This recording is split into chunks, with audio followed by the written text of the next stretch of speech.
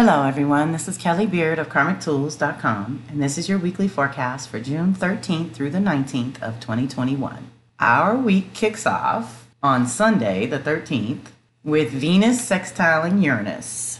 This energy, thanks to Uranus, activates a certain spark of electricity in the air. New relationships will have an unusual aspect to them, and old ones can break to realign in a positive, even fun way with this energy. No monotonous routine, humdrum people, or boring collaborations with this one. Use it to access your unique genius and deep well of creativity, and then share, if you can, with other like-hearted souls. Take advantage of this energy to tap into areas you may not have realized were available to you before. Keep it light and upbeat. Socialize and enjoy the experience of different people or new activities. Keep in mind, however, any relationships begun this week may not be based on the qualities needed for long-term survival. It is more a time to enjoy the people and experiences that pass through and accept them as a gift. Then, same day on the 13th, Sunday, we have Sun squaring Neptune.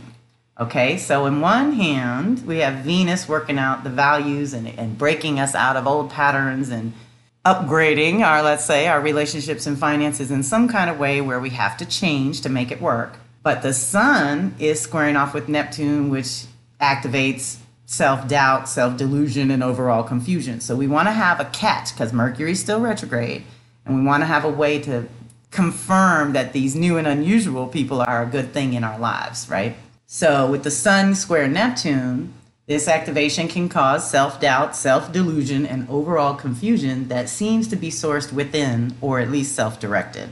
It's only temporary. This is just the universe's way of slowing you down so you can see where your goals may have been unrealistic or based on flights of fancy. If your energy is low and you're feeling challenged to see the bright side of things, it is better to just time out, rest, and replenish if possible. And most of all, do not initiate any grand plans as you are not really seeing things as they truly are at this time. Luckily, this is a pretty short-lived activation. Okay, that's pretty much just that day, Sunday. So let's use Sunday for a little bit of exploration. And then Monday's our big day. That is Saturn squaring off with Uranus. Okay, so that's a social and collective planet. It's rare and very potent, let's say. And this is the second hit of 3. We had our first one February 17th. This is happening June 14th on Monday. And then the final hit is Christmas Eve, December 24th. So this is a whole year process, basically, where we are working out which aspects of the old are salvageable and solid and useful and relevant, and how valuable it will be to break to realign to something completely new and different. And frankly, after 2020, we're all exploring that kind of realm of how much old and how much new we really need in our lives, right? And I've already said that you should use the filter all year. Is the old way the best way, traditional, being solid and reliable and still works? Great, go with it. But if it's not working, that means it's time to really break out and try something new. And Uranus is trying to crack us open with that. The squares don't have to be hard, but in this case, it can be challenging because Saturn's all around our responsibilities and our boundaries and our roles and our authority and all that. And Uranus is like, we're cracking you open to a new level. So let's dive in. All right, y'all, let's breathe on this one. This is the opening line. This is potentially useful and yet a really challenging activation to have to deal with on the heels of 2020, because this is the literal fight between the old and the new. A struggle between the earthly reality of the 99% and the airy idea of freedom as defined by the 1%. So this year, that will be the ongoing theme. Those who want to impose authority on you and disconnect you from your own inner authority, you know I don't play that. And those who cannot do rigid oppression and are willing to fight for individual freedom. The solution is somewhere in the middle. We need to ask ourselves how we can live a healthy way in this new age. This energy has its own social political aspects, but on an individual level, it will hit anywhere you have grown stagnant, stuck, or otherwise no longer evolving in your own day-to-day existence. Think of a plant whose roots have outgrown the pot. Everything feels cramped. New growth is harder and expansion is impossible. In order to continue healthy growth, it needs a new container. That is all that 2020 showed us. How ineffective our personal containers really are, and how flimsy our hold on our own precious resources can be if we are distracted by worldly chaos we cannot fix or change unless we address our own personal problems first. This is the energy that provokes you to get a little more serious about running your own life so you don't have to be subjected to the rules or restrictions of someone else's container. Deep breath. Saturn wants to strengthen and fortify, help you with boundaries, responsibilities, commitments, and ultimately your purpose. For those who do not do well with all of that or do not know their purpose, this energy is frightening at best and devastating at worst. If you are one of them, then this is where you start. What have you neglected the longest in your life?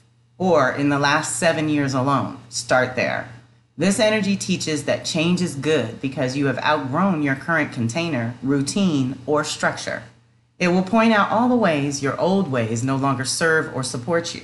Any relationships or partnerships that are oppressive in any way are likely to break suddenly under this influence, and that includes bosses and public connections that are too rigid, like suddenly quitting your job or getting fired. Those who do not bend break with this one, so stay self-aware, fluid, and flexible. On a social collective level, we need to use the wisdom of the past along with the facts of the present in order to choose wisely for the future. Saturn gets you present to what is in your life. It is asking all of us to look at how rigid we've become in certain areas of life. Start with your Aquarius department. Look where we've been depressed and too exhausted to entertain any kind of purpose, let alone an altogether new purpose. Saturn points out where you lack commitment and dedication. So whatever needs the most attention in your 3D reality, that is where you start to deepen your dedication to doing better. Uranus, on the other hand, wants to present you with inspiration and creative solutions, but you have to be open and receptive to the new and unusual. Look to your Taurus house for things that feed your body and soul and are beautiful and fulfilling to you, like gardening, hiking, photography, hobbies, or outdoor sports that help you like a moving meditation. Okay, deep breath. They wake up your soul and activate the vitality in your body. So much of our current society pushes all these ways to escape, narcotize, and sleepwalk through life. The antidote to feeling oppressed is to feel free in your own body, the one thing you have control over. So start there. Change your relationship with your body and physical environment, and it will start to accommodate this higher level of consciousness that is emerging at this time.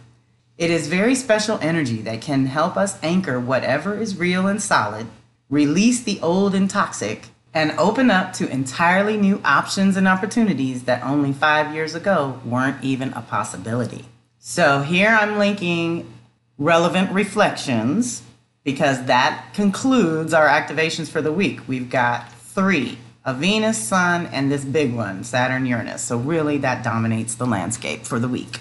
Venus and Sun in the mix just lets us know we need to stay clear about our own purpose and our own values as we navigate this really challenging activation. So I'm sending you back with relevant reflections to check out the 2021 overview. I did it too. It's really poignant to reflect because we do those things ahead of the year, right? We do them at the beginning. And so to listen to them at least quarterly, because like I said, this activation happened in February, it's gonna happen in June, it's gonna happen again in December. So I'm gonna send you back all year because the overview lets you know how we're supposed to be doing through 2021. And the special alignments goes a little deeper into all this and the other special alignments for the year.